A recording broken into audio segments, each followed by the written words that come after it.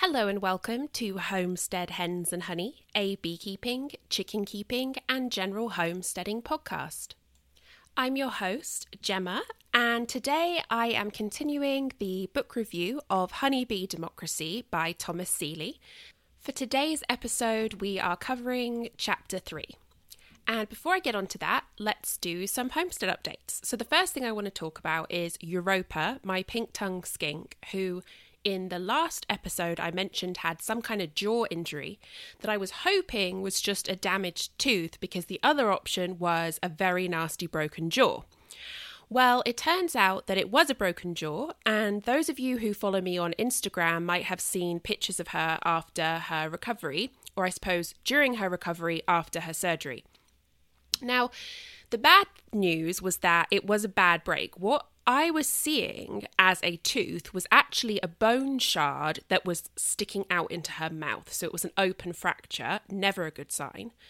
But on the plus side, or the good news, is that she was just at the right size that they could go in surgically, push the bone together, put a pin in it to hold it in place so that it would heal correctly, and then send her on home. And that's what we did. And just as a side note, what I thought was really funny is, so this particular vet is my exotic vet, so I see them for all my reptiles, but I've also been there quite a lot in the past couple of years for my chickens. And, I know, because we've had exotics for so long, that all of their care is more expensive than with mammals. But let's be honest, if I had, God forbid, a dog with a broken jawbone, I would be paying in the thousands for a surgery because, there's so much involved in it and there's the size to consider and all this kind of stuff. But I'm saying this because when they called me to discuss pricing, her voice, the tech's voice was so obviously prepared for me to, lose my cool or beg them to lower the price. But actually, I thought the price was very reasonable for what they were doing. So I am actually going to share the price. And as a British person, it's very hard for me to talk about money because I was raised sort of middle class. And in the middle class, it's just not done, darling. We don't discuss finances. But I want to talk about it because, let's be honest, I breed these animals and I want people who are interested in taking them in, interested in welcoming them as a pet, that their care can be expensive. The beauty of reptiles is that you don't really need regular checkups with them.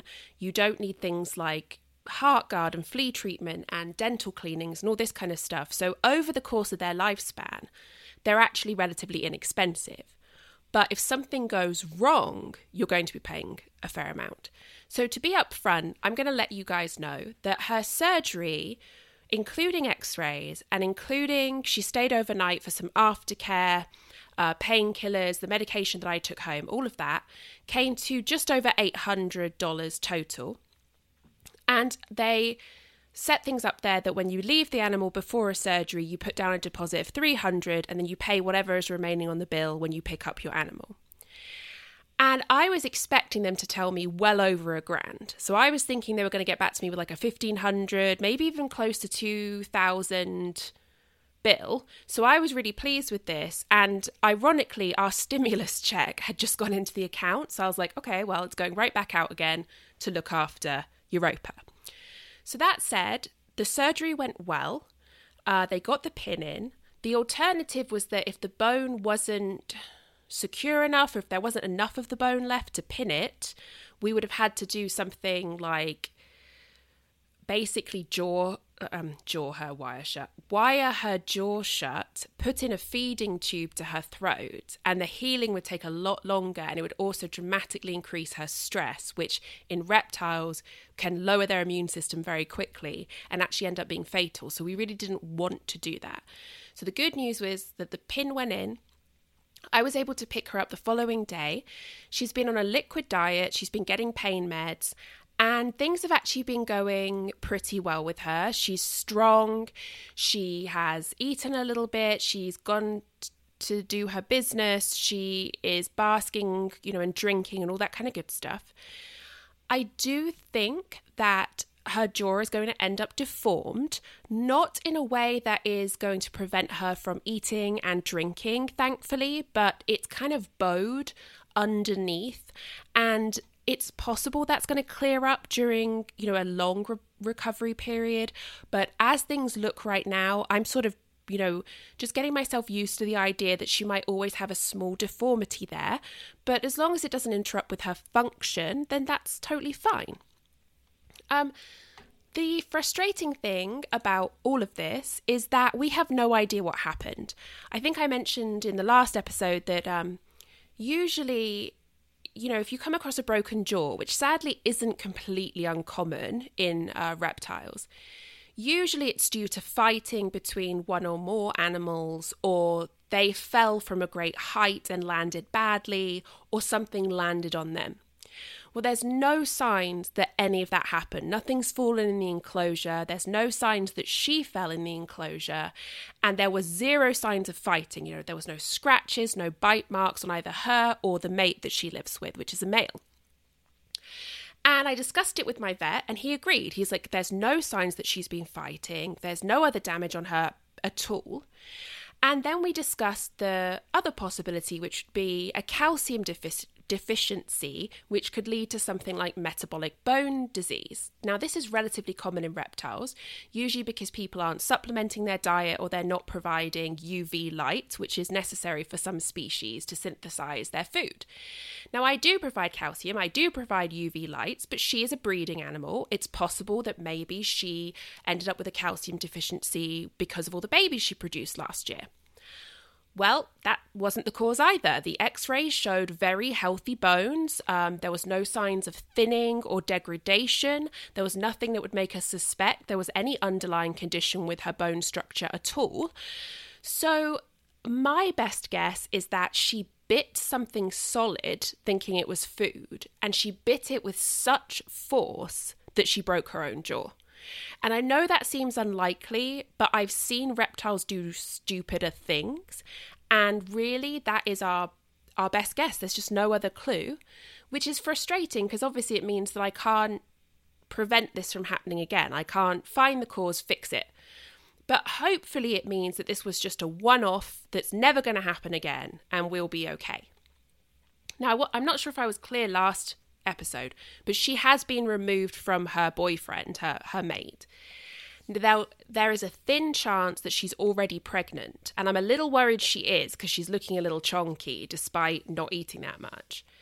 If she is pregnant, we'll be giving her extra care to try and get her through everything, because really that would be a strain on top of the broken jaw. If she isn't pregnant, then obviously I have no intentions of breeding her. She's going to be off for the season. She possibly might be off for next year as well, depending on how things go with this jaw. So this would mean that I wouldn't produce babies this year. My other females are resting. I have no intentions of breeding them. And I'm actually kind of okay with that. Taking a break from the business wouldn't be the worst thing in the world. My husband has some baby snakes that he needs to sell, so I can help him with that. We're possibly producing another litter of baby snakes, so we will be busy, just potentially not with with my reptiles.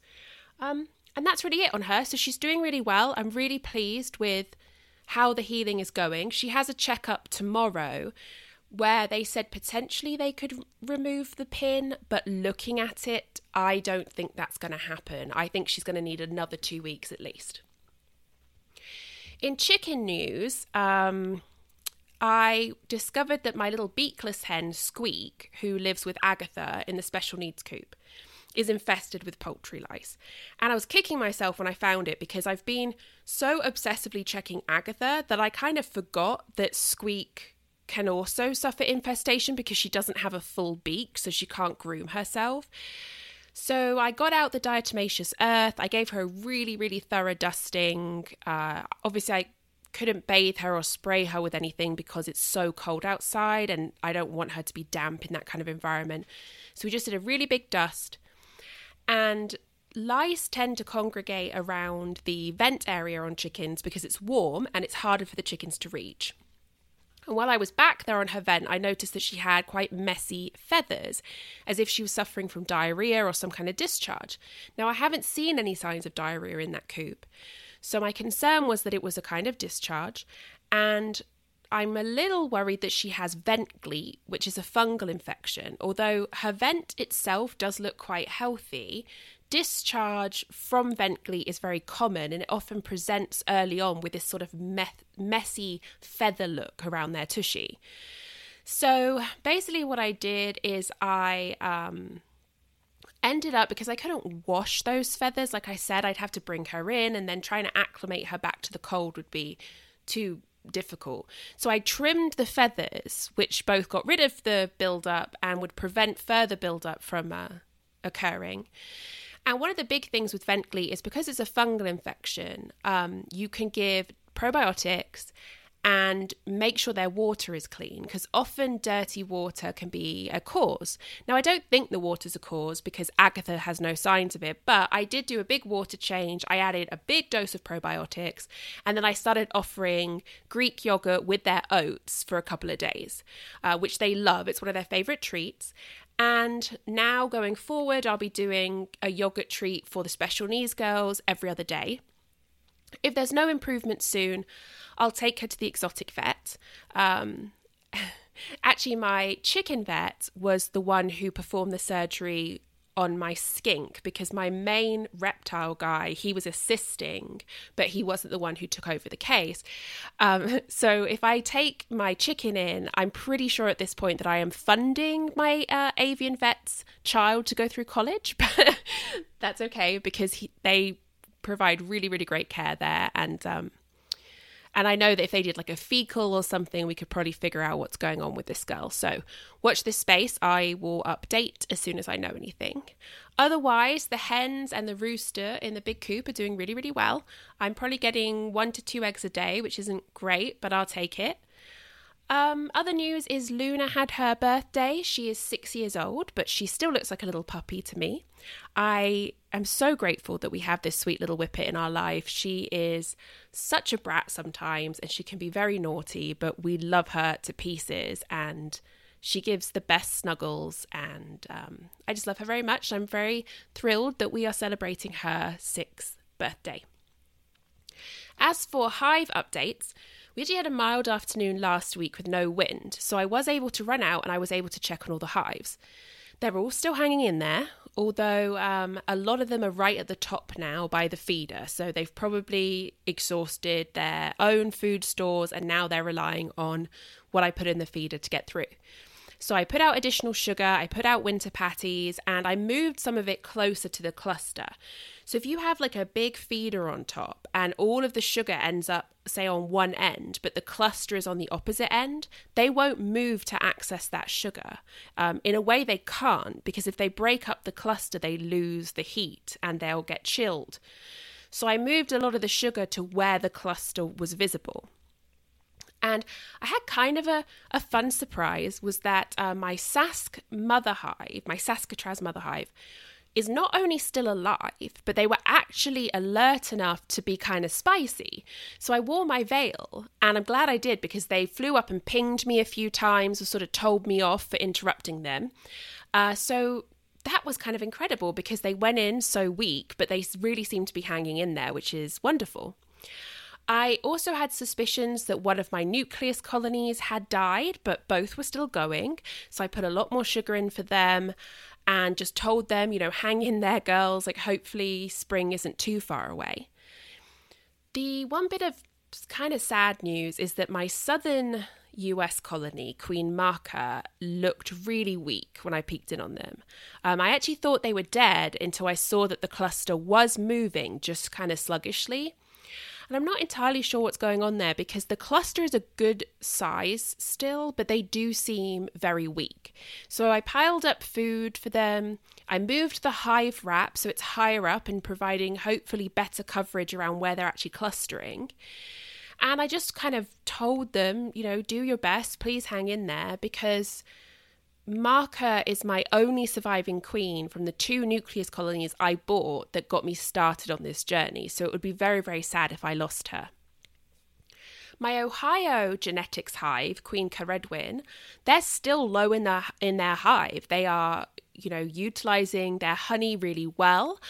In fact, they're so low in the hive that when I opened the top of the feeder and I didn't see them, I completely freaked out. I thought they were dead. I was actually listening to some music at the time, so obviously I turned that off, hunkered down and realized, no, they're in there. They're actually quite loud. They're just low in the hive. But I still added some extra sugar just so that when they do make their way to the top, they have food available. And then I kind of hung out by the front entrance for a while and watched the girls coming and going, doing their cleansing flights, and they looked strong. They were pulling dead bodies out, which is always a good sign that they're strong enough to do that. So I just really hope this continues and that colony survives, because that is definitely the colony that I want to make nukes from again, because she's doing so well. And obviously these kind of local genetics are they're used to the area, they've adapted for this area, and they're just going strong. So I hope it continues. Since the winter solstice has passed and we're now in January, this is the time of year when I suddenly think, okay, well, winter's over, right? And now we're going to have spring. Well, no, there's still, a good maybe 2 months or 50% of winter left, which I hate remembering, because I think this is when it gets tricky. It's harder on the girls. If they start, brood rearing, then they have to work harder. And then it's harder on me because I miss them and I struggle with the long winters due to my seasonal affective disorder. Just as a reminder before we move on, that I've changed the structure of my episodes a little bit so that personal updates will now be at the end, so you don't have to fast forward if you want to skip them. And I don't have a lot to report this episode, but if you wanted to hear a little bit about, I have celiac disease and I got glutened, you can find out what that means at the end of this episode. And also just some things that I've been doing for self-care that I found really helpful in kind of getting through this grey and cold winter. So if you're interested, just stay tuned, and that's all going to be at the very end of this episode. Okay, let's move on to the meat and veg of today's episodes, which is chapter 3 of Honeybee Democracy. And this chapter is called Dream Home for Honeybees. And like the other chapters, it opens with a quote. If I can with confidence say that still for another day, or even after year, I will be there for you, my dear, it will be because, though small as measured against the all, I have been so instinctively thorough about my crevice and my borough. That's by Robert Frost, a Drumlin woodchuck, originally published in 1936. When honeybees search for a new nest site, no fewer than 6 distinct properties are assessed, and these include cavity volume, entrance height, entrance size, and the presence of comb from a previous colony.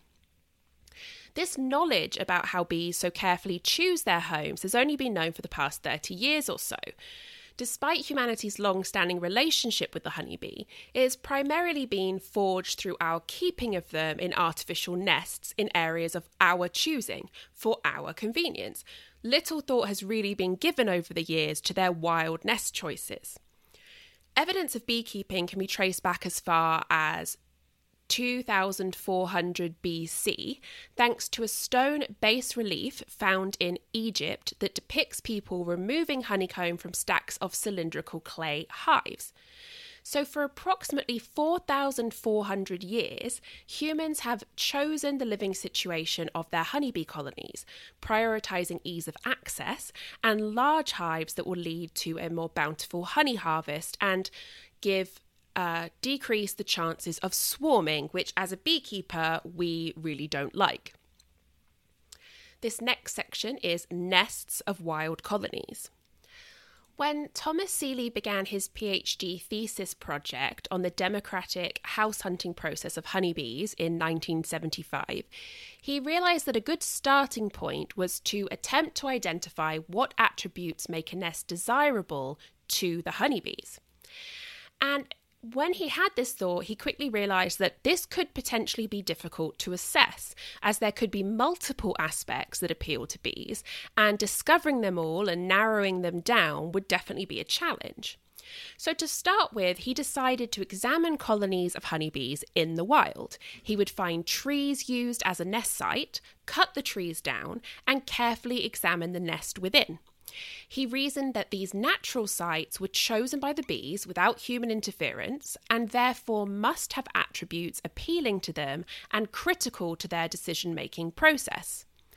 In 1955, Martin Lindauer had reported experiments conducted in Munich where he would present a swarm with a pair of nest boxes that differed in some key property as a means to determine preference. Although Lindauer was only able to conduct a few tests, he was still able to identify some attributes of nest preference, such as protection from the wind, cavity size, presence of ants, and sun exposure. Lindauer suggested that to solve the mystery of nest selection, to quote him, it would be best to ask the bees themselves about this matter. Seeley felt that a good way to do just this was to closely examine wild colony nest sites. Returning to the Dyce Laboratory for Honeybee Studies at Cornell, the director of the lab, Roger A. Morse, assisted Seeley by providing essential tools for this project, such as a chainsaw and a truck. Morse also introduced Seeley to Herb Nelson, a member of the entomology department's technical staff, who had previously worked as a logger in Maine. He would teach Seeley how to cut down the bee trees safely and securely. Back in his high school days, Seeley had discovered several bee trees in the woods by his family's home, and so he started with these. He also placed an ad in the local newspaper offering $15 or 15 pounds of honey for access to any tree housing a live colony of honeybees. And within a week, he had 18 additional trees.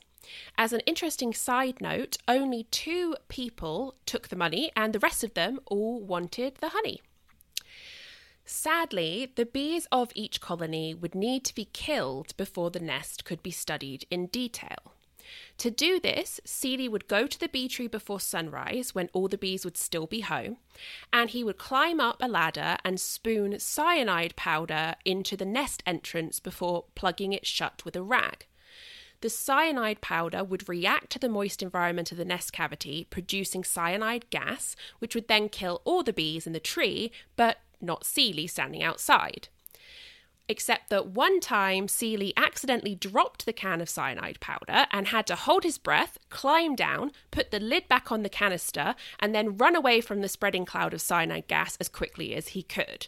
Yikes. In hindsight, if he repeats this experiment, I sure hope that he will have another person with him in case anything goes wrong.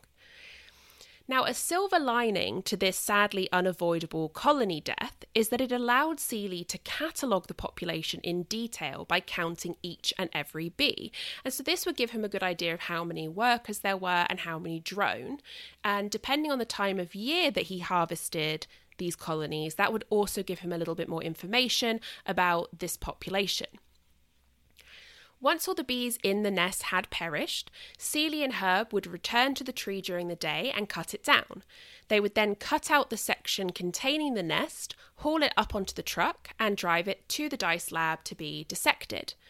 The section of tree containing nests varied in size, with some being as long as 6 foot and as thick around as 3 foot, which is rather substantial. Now, to measure the volume of the cavity, Seeley would first remove all the comb and then fill it with sand, and he could convert the weight of the sand that filled it into a volume. Now, Seeley does specifically say that he felt saddened to kill all these colonies for the study, but he was also excited to be the first human to describe the natural home of the honeybees in such great detail, to which I put a note that basically says, science! Because sadly, science has, I guess, a dark side. Sometimes you do things that seem cruel, such as having to euthanize animals or kill them to study them more in depth. But the idea is that you only do so with a purpose, that you are acquiring some kind of knowledge that hasn't been gleaned before and that has larger application to the subject as a whole. Throughout the summer of 1975, Seeley and Herb collected and dissected 21 bee tree nests. Seeley also located 18 trees that they did not cut down, but which he did study for information on entrance location only, because obviously that was all that he could really assess without getting into the nest cavity. Now, the first thing Seeley noticed is that bees occupied all kinds of trees, including oaks, walnuts, elms, pines, hickories, ashes, and maples, so there was no preference indicated here. Unsurprisingly, the shape of cavities were predominantly tall and cylindrical, aka tree-shaped. But Seeley was surprised by the size of the cavities. They were much smaller than the standard hives used by beekeepers, and which I am assuming he assumed would be comparable to nest cavities. The average nest cavity was 20 centimetres or 8 inches in diameter and 150 centimetres or 60 inches tall, with a volume of 45 litres or 41 quarts, which is about a quarter to half the size of a standard beekeeper's hive. Now, just as a quick side note, Seeley actually doesn't state what he means by a standard hive in the book, but I'm going to assume that he's referring to a 10-frame Langstroth, as A, they are the most common, and B, in his previous publications, this is the hive that he has used for experiments, or that he has specifically mentioned as being like the control hive of managed colonies. Now, some colonies occupied cavities of just 20 to 30 litres, but none were smaller than 12 litres. The bees would make full use of the space inside the tree, with combs spanning from wall to wall, and with small passages built where the comb attached to the wall, which was allowing free movement of the bees, and which we've called before bee space, the area that bees allow themselves so that they can move freely through a colony. The nests were organised in a way that is familiar to beekeepers, with the brood in the lower region and the honey stored in the upper regions. Those nests that Seeley harvested in August showed good progress towards their honey storage for winter. On average, they contained 14 kilograms or 30 pounds of honey, although sadly this was all inedible now because it had been poisoned by cyanide. The entrance openings showed consistencies that indicated potential preference. Most consisted of a single knothole or crack with a total area of 10 to 30 square centimetres or 2 to 5 square inches. Entrances were typically located near the floor of the cavity on the south side of the tree and also close to the ground. Now, entrances being so close to the ground confused Seeley, as these lower entrances increase the chance of predation by animals such as bears. And bears have long been a problem for honeybees. In medieval times, in the forests of northern Europe, bears were such a pest that forest beekeepers set horrible traps for them, consisting of platforms that would collapse under the weight of the bear, dropping them into a pit filled with deadly metal spikes. So Seeley was surprised that these entrances were low, because he would have assumed that over time bees would have learned to choose higher entrances to avoid this predation by bears. Well, later on in his studies, Seeley realised that he had fallen foul of unintentional sample bias.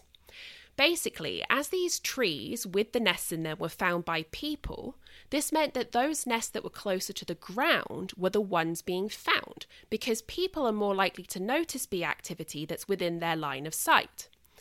And as a result, this meant that the trees sampled in this study all had lower entrances.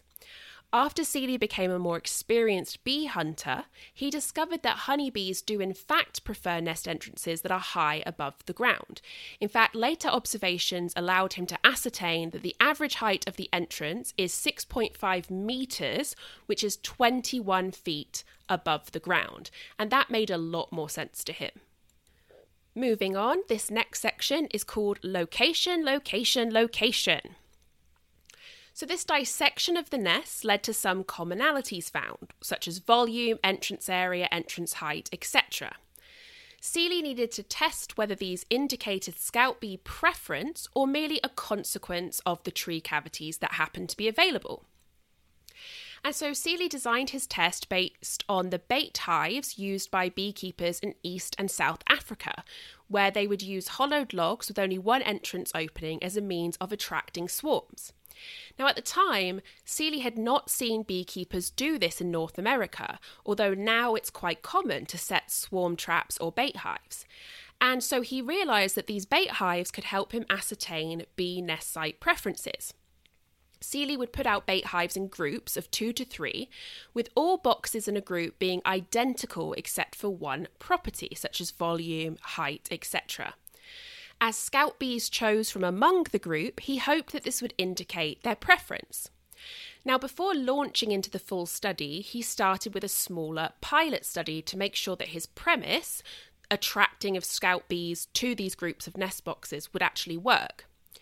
So in the summer of 1975, he built 6 nest boxes using scrap wood from the Dyce Laboratory. Each box was 35 centimetres or 14 inches wide, tall and deep, with a 4.5 centimetre or 1.75 inch diameter entrance hole on the front side. He also placed wire over this entrance hole to keep birds out but to let the bees in. Seeley took these boxes to Ellis Hollow, an area not far from where his family lives, and then he nailed them onto trees about 5 metres or 15 feet above the ground. By late June, one of these boxes had been occupied by honeybees, and within a few weeks, 2 more boxes had been discovered by bees, and this meant the pilot study was a success. So in the summers of 1976 and 1977, Seeley set up more than 200 nest boxes in groups of 2 to 3 across Tompkins County. And over half of these groups of boxes attracted honeybees. The boxes in each group were spaced about 10 metres or 33 feet apart on similarly sized trees or power line poles, all perfectly matched in visibility, wind exposure, etc. So he's basically trying to make sure that the place that they have been situated is as comparable or as similar as possible. Each group was designed to test one nest site preference. So each group offered a box that contained properties that matched a typical nest site in nature, average volume, average entrance area, etc. And then 1 to 2 boxes that were identical except for one atypical property. So to take an example, if he was to test for entrance size preference, if there was any, he would have pairs of cubicle nest boxes that were identical, except one had a typical entrance area of 12.5 square centimetres or 2.5 square inches, and one had a larger entrance area of 12.5 square centimetres. Oh dear, I made a mistake there. Sorry, a larger entrance area of 15 square inches and whatever that is in square centimetres. I'm so sorry, I put in the wrong statement there. Anyway, to test the cavity size, he'd put 3 identical boxes out, one with a typical cavity volume of 40 litres, and then 2 that had volumes at the lower and the upper cavity ranges. So one was 10 litres and one was 100 litres.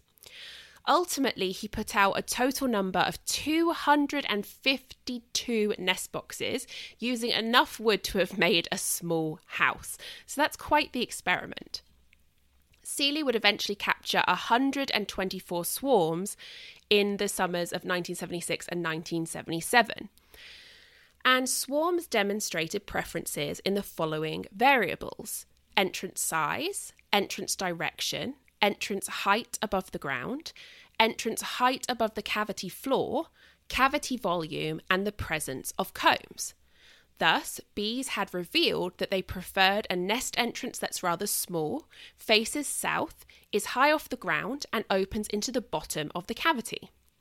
And this makes sense if we consider that a small entrance is more easily defendable, a high entrance is less likely to be discovered by predators like bears, having the entrance at the bottom of the cavity likely helps to minimise heat loss because heat will rise up, and a south-facing entrance provides a warm porch for foragers because it gets more sunlight.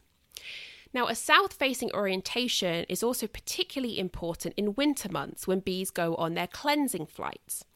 A Canadian researcher in Alberta studied colonies living in south and north-facing hives, and he found that the south-facing hives were less likely to be blocked by snow and ice, and they were also more populous in the spring.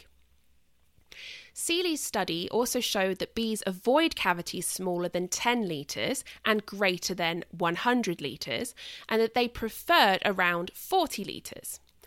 Cavities with existing comb from a previous colony were much preferred, and this makes a lot of sense if we consider what an energy saving this would offer.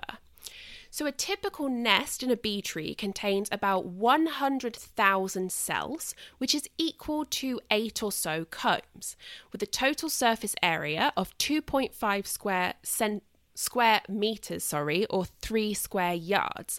And building this much comb requires 1,200 grams or 2.5 pounds of beeswax. Now, the weight-to-weight efficiency of beeswax synthesis from sugar is at most about 0.20, or to put it another way, it takes 5 pounds of sugar to make 1 pound of beeswax. Knowing this, it therefore costs 6 kilograms of sugar or 7.5 kilograms or 16 pounds of honey to make this amount of comb, that approximately 8 combs. And 16 pounds of honey is roughly a third of the needed stores to survive the winter. So being able to store this amount of honey early on, therefore will offer a huge boon to the swarm, and it will greatly increase their winter survival chances. Now remember, Seeley mentioned previously that he had discovered that 76% of newly established colonies will die during their first winter in his study area of Ithaca, New York. And nearly all of these colonies that died did so because they ran out of food and they starved to death. This study of nest site preferences also allowed Seeley to learn what properties are of little to no concern to honeybees, and these include entrance shape, cavity draftiness, and cavity dryness. The lack of preference for these properties does make sense if we consider that bees can modify a cavity to be less drafty by caulking the holes and cracks using propolis, and they can also decrease wetness by removing wet material and then applying a layer of propolis to waterproof the cavity. That's something that was discussed in relative detail in The Lives of Bees. In contrast, bees cannot modify the volume, height, or direction of a cavity. Now, Seeley had tested draftiness and wetness by offering bait hives with holes that were drilled on all sides, or bait hives that had wet sawdust on the bottom. And the bees merely corked, closed the holes, and then removed all the sawdust.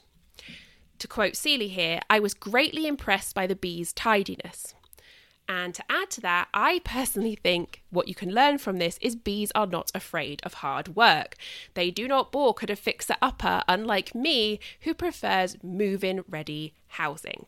Okay, this next section is called freebies, and that's freebies all one word, as in things for frees, not free, as in I paid nothing for these bees, beautiful golden insects. So this section starts with Seeley pointing out how sometimes curiosity-driven research leads to unexpected practical applications. For example, in the late 1970s, Seeley and his wife Robin conducted a 10-month study of the 3 Asian honeybee species that were living in Thailand, which resulted in a 21-page report and which was conducted purely due to their curiosity about these bees and their environment. A few years later, this knowledge helped with international relations. So how did it do that?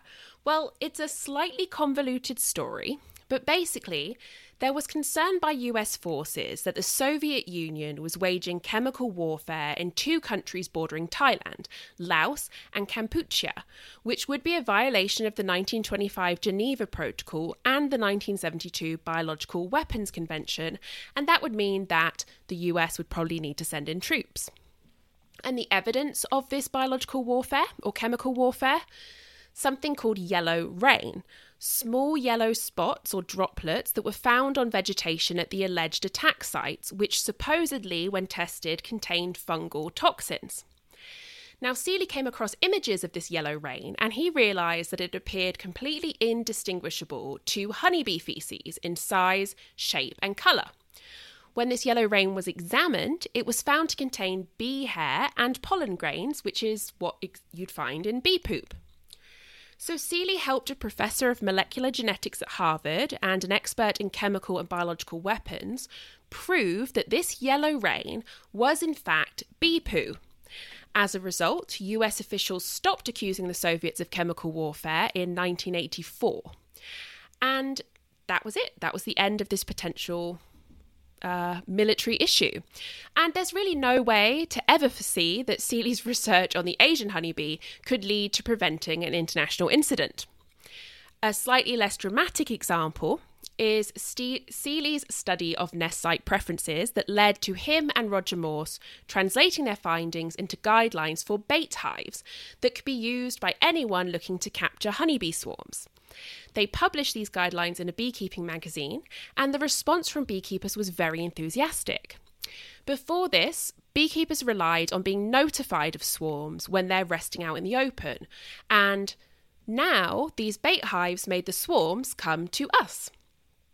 Since this first publication, sleeker designs have been invented for the bait hives, as well as chemical laws that mimic the attraction pheromones that scout bees release to mark a site as desirable. Justin Schmidt at the USDA Bee Research Center in Tucson, Arizona, conducted experiments that showed that scout laws, these chemical laws, in a bait hive increase the chances of catching a swarm by 5-fold. Bait hives are so popular now that they are even commercially produced. A lot of beekeeping companies will sell these, and you can see them in their catalogues. Seeley closes this section of the chapter, as you can see it's a relatively short one, by saying that even now he puts up half a dozen bait hives every summer because he likes freebies and he can always use a few more colonies. And as a side note, I really want to make some bait hives and get them up for the spring and the rest of the year, because it's something I've always said I'm going to do and it's never quite worked out, so fingers crossed I can do that. This next section is called Property Assessments. In August 1974, the summer before Seeley would start his graduate studies at Harvard, he was watching scout bees examining a potential nest site, and he started to worry that his plan to study the democratic process of nest site selection might prove too large in scope for his abilities. Not one to just sit around worrying, he decided to do something. And so he learned how to make an artificial swarm by shaking a colony into a cage, feeding them heavily with sugar syrup to mimic the honey-stuffed worker bees that would leave with the swarm. And then he took this artificial swarm to his parents' house in Ellis Hollow, where he then hung a nest box about 150 metres or 500 feet away from the cage swarm. Scout bees quickly started investigating the area and then advertising several sites until one location dominated, Seeley's nest box. Seeley then marked some of the scout bees and followed their activity closely, and he found that they would dance enthusiastically, but beg for a drop of nectar from their sisters or take a little nap, and then they would fly off again. When returning from their scouting trips, over time he noticed that they were just as likely to go back out again as they were to settle in with the rest of the swarm and rest. At the nest box, the marked scout bees would run in and out, then they'd crawl around the entrance before going back in, or they would fly slowly around the box as if visually inspecting it. After watching all of this, Seeley's confidence in his area of study for his PhD thesis now grew, as he realised that he could indeed explore how scout bees inspect a nest site and actually learn quite a lot while doing so with minimal equipment. In June 1975, he began his study on the inspection behaviour of scout bees in earnest. And to do this, he chose a location devoid of natural nesting sites for honeybees, and that location was Appledore Island, a rocky, wind-blown island 900 metres or about half a mile long, and about 10 kilometres or 6 miles out in the Atlantic Ocean off the coast of southern Maine. Appledore has no resident honeybees and no large trees for them to nest in. So Seeley's thought here was that any honeybees that he brought to the island would have to focus their nest site scouting on any boxes that Seeley provided, thus allowing him to observe their behaviour in controlled conditions, which is very important to any scientific experiment. Seeley realised that he needed to be able to observe the bees inside the nest box as well as outside, and so he built a light-proof hut with a cube-shaped nest box mounted on one wall. The nest box was placed outside a window that was covered with a red filter, so Seeley could look inside without disturbing the bees, because bees cannot see red light. On the inner surfaces of the box, Seeley drew a grid system that allowed him to accurately map a scout bee's movements inside. After setting up this research hut, Seeley positioned a small swarm of some 2,000 bees at the very centre of the island. The bees had been marked with paint dots using a colour code that made them individually identifiable, and then Seeley just had to wait. So he's back at the research hut and waiting for the bees, and over time, no bees arrived. So Seeley returned to the swarm, and he found scout bees enthusiastically dancing for a site that was away from his nest box. What could they have possibly found? Plotting their direction, he realised they were checking out one of two lobster fishermen's cottages on the south shore of the island. Now, Seeley had been specifically told to stay away from these residences as the men who lived there valued their privacy.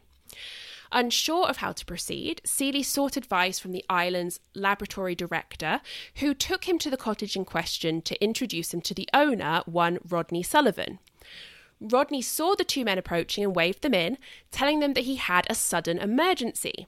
Hundreds of bees were going into the pipe of his wood stove.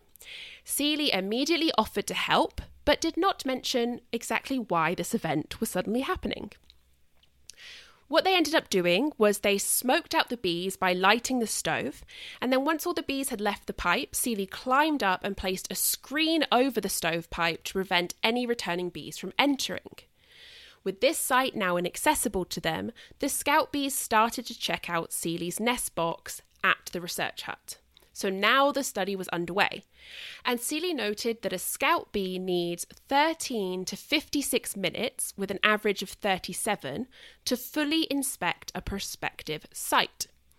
The inspection involves 10 to 30 journeys inside the cavity, each taking less than a minute, alternated with brief examinations of the exterior. Seeley calls the first inspection, when the bee pops in and out of the cavity, the discovery inspection. If the site is deemed desirable, the scout bee will waggle dance back at the swarm cluster and make repeated visits at approximately 30-minute intervals. These subsequent visits usually last just 10 to 20 minutes, with an average of 13, and don't involve as much in and out activity. During her discovery inspection, the scout spends about 75% of her time rapidly walking across the inner surfaces of the cavity. This quick pacing is interspersed with short pauses to rest, groom, and release attraction pheromones, as well as short and hopping flights. These little flights last less than a minute, and they include the walls, floor, and ceiling. So they don't just fly from wall to wall or floor to ceiling. They could start on the floor and fly to one of the walls, and from there they could fly up to the ceiling, and they just kind of hop around in these short, erratic little flights. Early in the discovery inspection, scout bees walk primarily near the entrance, going deeper into the cavity later on. When this inspection has finished, the scout has walked 60 metres or 200 feet, sometimes even more, and covered all the inner surfaces of the cavity.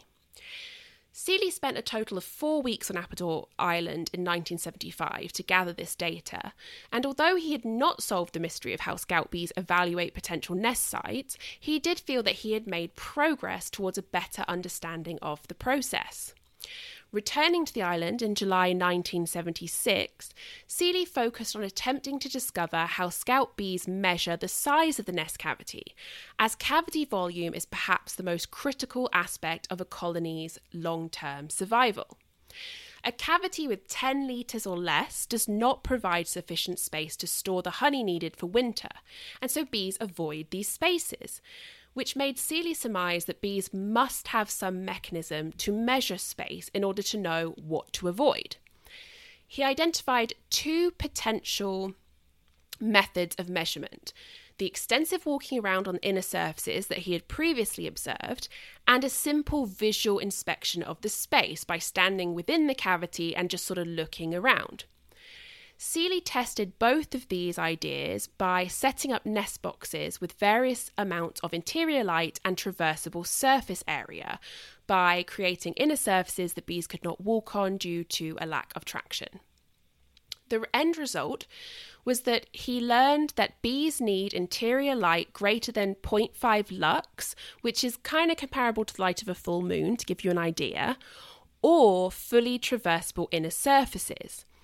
To test which of these methods, visual inspection or walking, was used more by the bees, Seeley used a light meter on previously collected nest cavities to find out how much natural light was actually getting into these cavities. And he found that the illumination inside these nests was less than 0.5 lux, except for near the entrance, meaning that scout bees could not be relying on a visual inspection because the light was too low in these natural cavities for them to be able to see effectively. And so this means that the walking on the inner surfaces that had been observed is the primary method of measurement. To dig into this deeper, Seeley attempted to alter a scout bee's perception of cavity volume by manipulating the amount of walking she did. To do this, he built a little bee treadmill. To quote him, "This was a cylindrical nest box mounted vertically on a turntable that enabled me to rotate the box smoothly while a scout bee was inside." By tracking the bee's movements inside, Seeley was able to modify how far she walked by turning either in the same direction she faced, which made her walking time seem shorter, or in the opposite direction, making her walking time longer. The only light entering the nest box came from the entrance, which likely acted as a reference point for the bee and was as close to mimicking wild environments as Seeley could provide. The volume of the box that he used for this experiment was about 14 litres, not too small, aka not less than 10 litres, but also not especially large. And he chose this size because he hoped that a scout bee would therefore find it more or less desirable depending on whether she had walked more or less than its true volume indicated. So how to assess whether a scout bee found the cavity desirable? By counting how many other bees she recruited to inspect the space. In the 4 trials that Seeley did of this experiment, he found that there were 7 to 9 recruits that arrived within 90 minutes when the initial scout bee walked a lot, while there was just 0 or 1 recruit that would arrive in 90 minutes if she walked just a little. And this seems to support the idea that the bees taking long walks therefore found the box suitably large. To quote Seeley, "It seems clear, therefore, that a scout's estimate of the volume of the cavity is proportional to the amount of walking she must do to circumnavigate it. Every step is a measurement." Now, Nigel R. Franks and Anna Dornhaus, biologists at the University of Bristol, England, which is my alma mater, and the University of Arizona, have proposed that a physics principle might apply here. Physicists have long known that for any open space, the mean free path length, the MFPL, of walkable lines drawn in all directions across the space is equal to 4 times the volume of the space divided by its internal surface area. Now, bear with me, there's a little bit of math here, but I don't expect you to do it, just follow along. Thus, volume is proportional to mean free path length multiplied by internal surface area. Knowing this, Franks and Dornhaus suggested that if the walking of bees provides the internal surface area, perhaps the short hopping flights observed are a way for the bee to see how far they can fly before hitting the wall, which potentially means they are estimating the mean free path length. Franks and Dornhaus proposed an experiment to test this theory, which would involve hanging a rigid curtain across much of the interior of a nest box and coating the curtain with a substance that the bees cannot walk on. The curtain would drastically shorten the mean free path length of flights, but it would not change the volume of the walkable surface area. If the bees behave as if the space has decreased in size, this would indicate that the mean free path length flights do function as a system of measurement for the scout bees. Now, at the time of publication, Seeley states that he hopes this test will be performed soon. And being curious, I looked up both scientists' publication lists and I couldn't find a paper on the subject, although both have a number of publications on Honeybee Scouts, including some with Seeley as a co-author. So if you're interested in looking them up, you can put their names into Google and you will get a list of all their publications to date. Now, it's possible that this study never came to be due to time issues or funding constraints, but it's equally possible that it just was never picked up for publication. Academic publishing is often complicated and competitive, and it can be hard to find the right publisher for a niche or smaller scale research paper. With all that said, that's it for this chapter. Thank you so much for listening, and I hope you're enjoying this book review. Please join me in 2 weeks for Chapter 4 of Honeybee Democracy. And in the meantime, you can find me on Instagram, Facebook, all the social medias, or you can email me directly at homesteadhensandhoney, all one word, @gmail.com. Okay, so this is the part of the episode where I just share some personal updates. So anyone who didn't want to hear them can turn off now and be on your way. So real quick, I mentioned at the beginning, I talked about getting glutened. What on earth does that mean? Well, I know I've mentioned it on and off. I have celiac disease, and celiac disease is an autoimmune disorder that basically causes my immune system to go nuts if I eat anything with gluten in it. And gluten is a protein that's found in wheat, barley, rye, and some oats. And what happens is if I consume that, it triggers an immune response, but instead of attacking the gluten protein, it just attacks my whole digestive system. So if you are celiac and you eat gluten, you will suffer a wide range of symptoms. Digestive distress is a big part of one. The longer you go eating gluten, you'll suffer things like malnutrition. You'll develop lactose intolerance because all the villi in your gut fall over and they stop producing lactase. So you can't digest milk anymore. Interestingly, it also comes with weirder symptoms like a rash, like an itchy skin rash. People have psychological symptoms. Depression, anxiety is very, very common for people who haven't been diagnosed yet and are still eating gluten. And you could become so malnourished because your poor, damaged gut can't absorb nutrients anymore that you can end up in hospital. And it can be very, very, very bad. Now, celiac disease usually is either diagnosed from infancy, which isn't as common, or what's a lot more common is people seem to be diagnosed in their 20s. Now, I haven't read all the literature, but since my diagnosis many moons ago, it's now been learned that there's a genetic component and the gene can be activated by exposure to a bacteria, a kind of stomach virus. So a lot of people have exactly what happened to me. I was 19 years old. I had one of the worst stomach flus of my life. And after that, I started having issues that I eventually found out was because of celiac disease. And also, like many people who developed symptoms or became symptomatic as an adult, looking at my childhood, you can see signs that something wasn't quite right. I always bruised easily. I was often feeling sick. I had trouble eating in the morning. I had a weird relationship with food. I suffered sort of with more colds and stuff than a lot of children. Just kind of signs in hindsight that my immune system wasn't doing that great. But anyway, I mentioned all of this because the good thing about celiac is that the way to deal with it is just to cut out all gluten. And it's tricky. They estimate that for the first 2 years you go gluten-free. You're actually not gluten-free because you're still accidentally ingesting things. And in part, this is because to be truly gluten-free, you have to learn about hidden ingredients. So for instance, anything on a label that says like natural flavorings, that could contain gluten. And depending on what country you live in, the manufacturer may or may not need to say that it contains gluten. So the US isn't great about allergies. They're much better than they used to be, but they still have a long way to go. Whereas somewhere like England is very good about saying if something has gluten in it.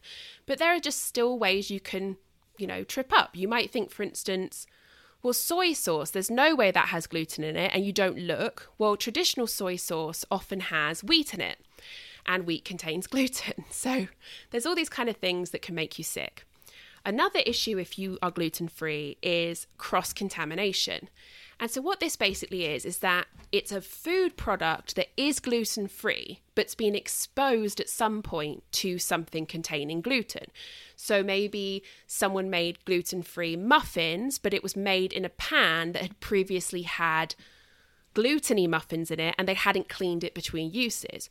Or they stored that gluten-free baked good touching regular baked goods, or they cut it on a plate that previously had bread on it.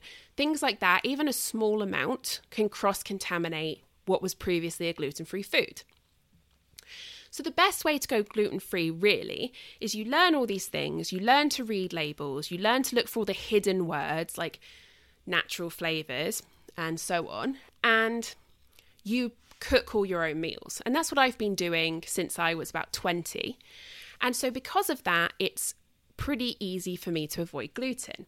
But sometimes I take what I call a calculated risk, and that could be eating at a restaurant that offers gluten-free foods, but knowing that there's a potential for cross-contamination in the kitchen, or eating a baked good that is gluten-free but is made by a baker who also makes regular food. And that's basically the risk that I took recently. I found a really good coffee shop called Tremont Coffee Company, and it's in Massillon. And they do this great coffee called the Honey Badger, and it's basically it's a latte that they when they steam it, they put the honey in and then they steam it, so it mixes through. It's really, really good. Traditionally, they make it with half and half, but that's too much for me. So I usually have it with like 2% milk or something. It's very, very yummy. They use local honey for it. And I noticed while I was there that they had gluten-free muffins. And there's one in particular, it's a pumpkin muffin with a cream cheese topping. And it's absolutely incredible. It's like the perfect mix of pumpkin and spice. It has a crunchy, almost coffee cake topping to it with the cream cheese on top. Oh, it's just absolutely delectable. It's probably one of the best pumpkin baked goods I've ever had. And so obviously I got it.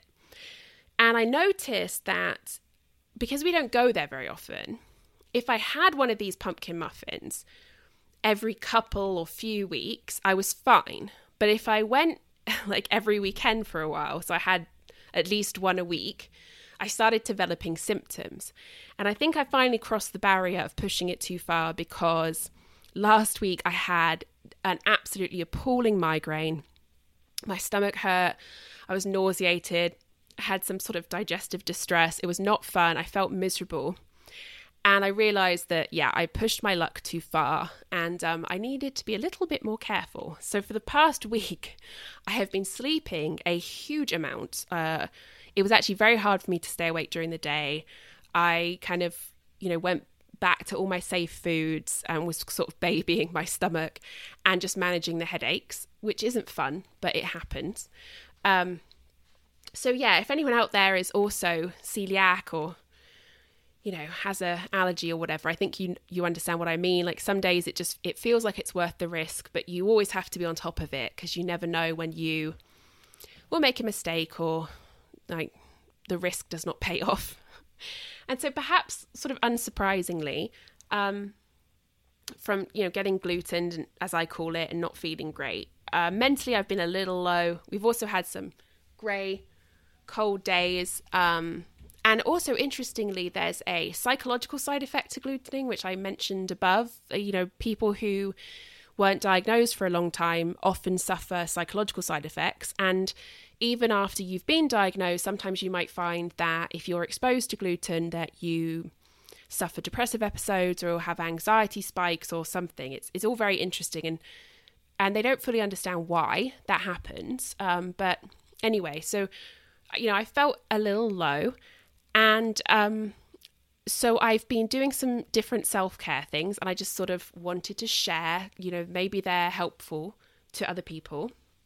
So as I've said before, for my seasonal affective disorder, I use my light therapy lamp.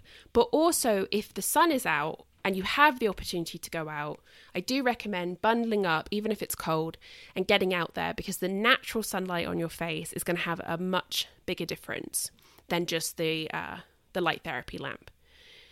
And if you have a puppy, maybe that's a great time to bundle your puppy up and go out with them. I did that and it did help a lot, getting some fresh air, a nice brisk 4-mile hike with my little man. So that was good. The other thing I suggest is set a schedule. It doesn't have to be rigid, but like, for instance, I am telling myself I have to do some kind of exercise every day. So either the stationary bike or yoga or taking one of the dogs for a walk or doing like a couple of hours of sort of more strenuous cleaning, just something that gets me moving and sweating every day. And having that has helped a lot because it's, it's good for your physical body, but it's good for your mental health as well. I'm also looking into maybe doing 5 minutes of meditation every day. This is a little bit more tricky, but because I'm terrible about making myself sit still, but that could be something. Pick up a hobby. So I actually have tried to get back to teaching myself guitar. I don't know how much longer that's going to last though, because I've noticed that, probably unsurprisingly, it is causing some flare up of nerve issues in my hand. I've mentioned I have carpal tunnel in both hands, but this is the hand that I fell on recently and sort of suffered a bit from the fall. And I've noticed some more tingling and numbness going on there. So I'm going to stick with it as long as I can, but it might have to go on the back burner. I also, as of last night, just started cross stitch again. Just gives me something to concentrate on.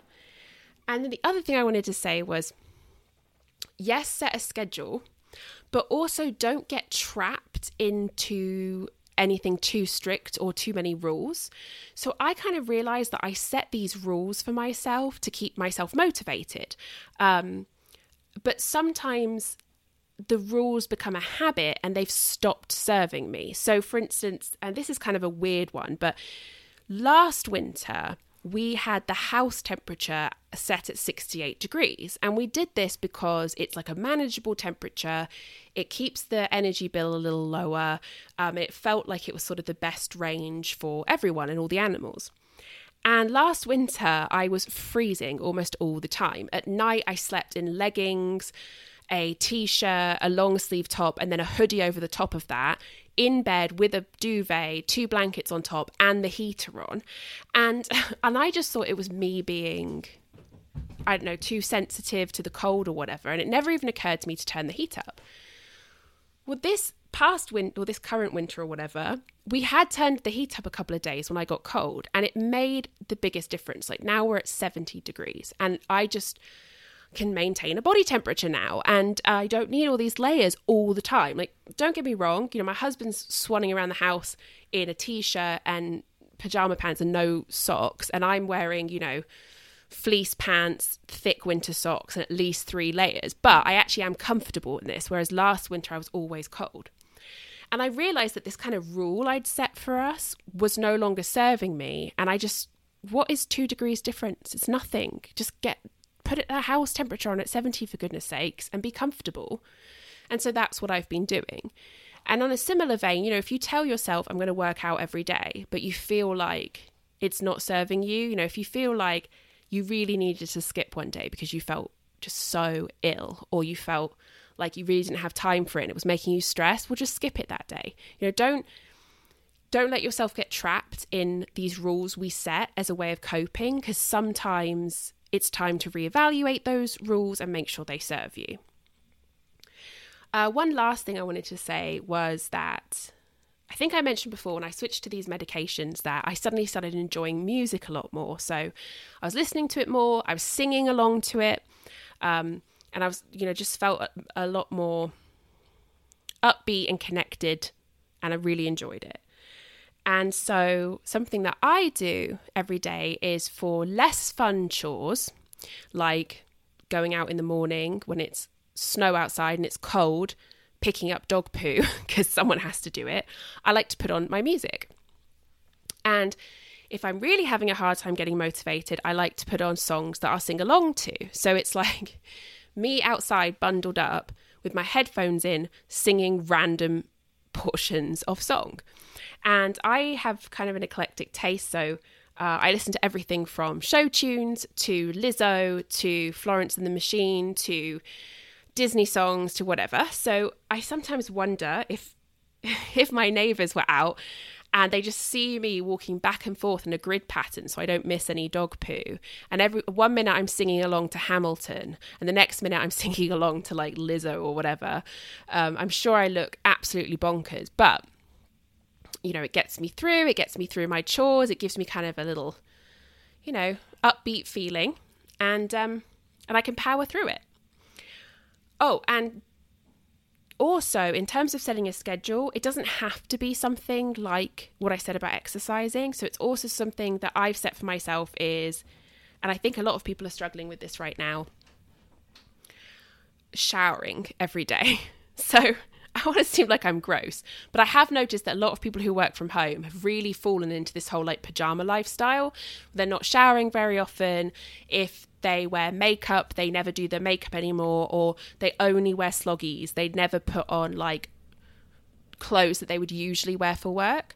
And so one thing that I've been doing the past couple of weeks is I basically told myself that I have to have a shower every day, regardless if I get sweaty or not, because it's just, you know, it's self-care, it's good for me, it's something that I can kind of like rely on as a constant.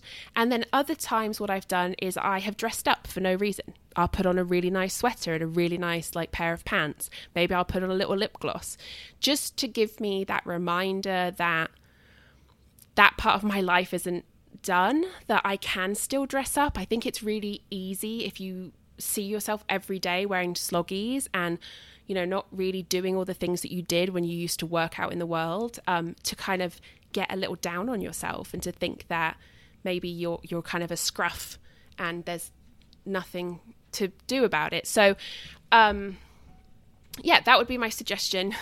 Just whatever works for you, go ahead and do that. And so, yeah, so I hope some of these self-care suggestions are useful for you, and that you guys are getting on okay, and you have a good support system, you're taking care of yourselves. You know where to find me. Leave me a message. Let me know what your self-care tips are. I'm always looking to learn something new. And I will be back in 2 weeks to carry on this book review. So until then, hug your hens and then wash your hands. Take care, guys. Bye-bye.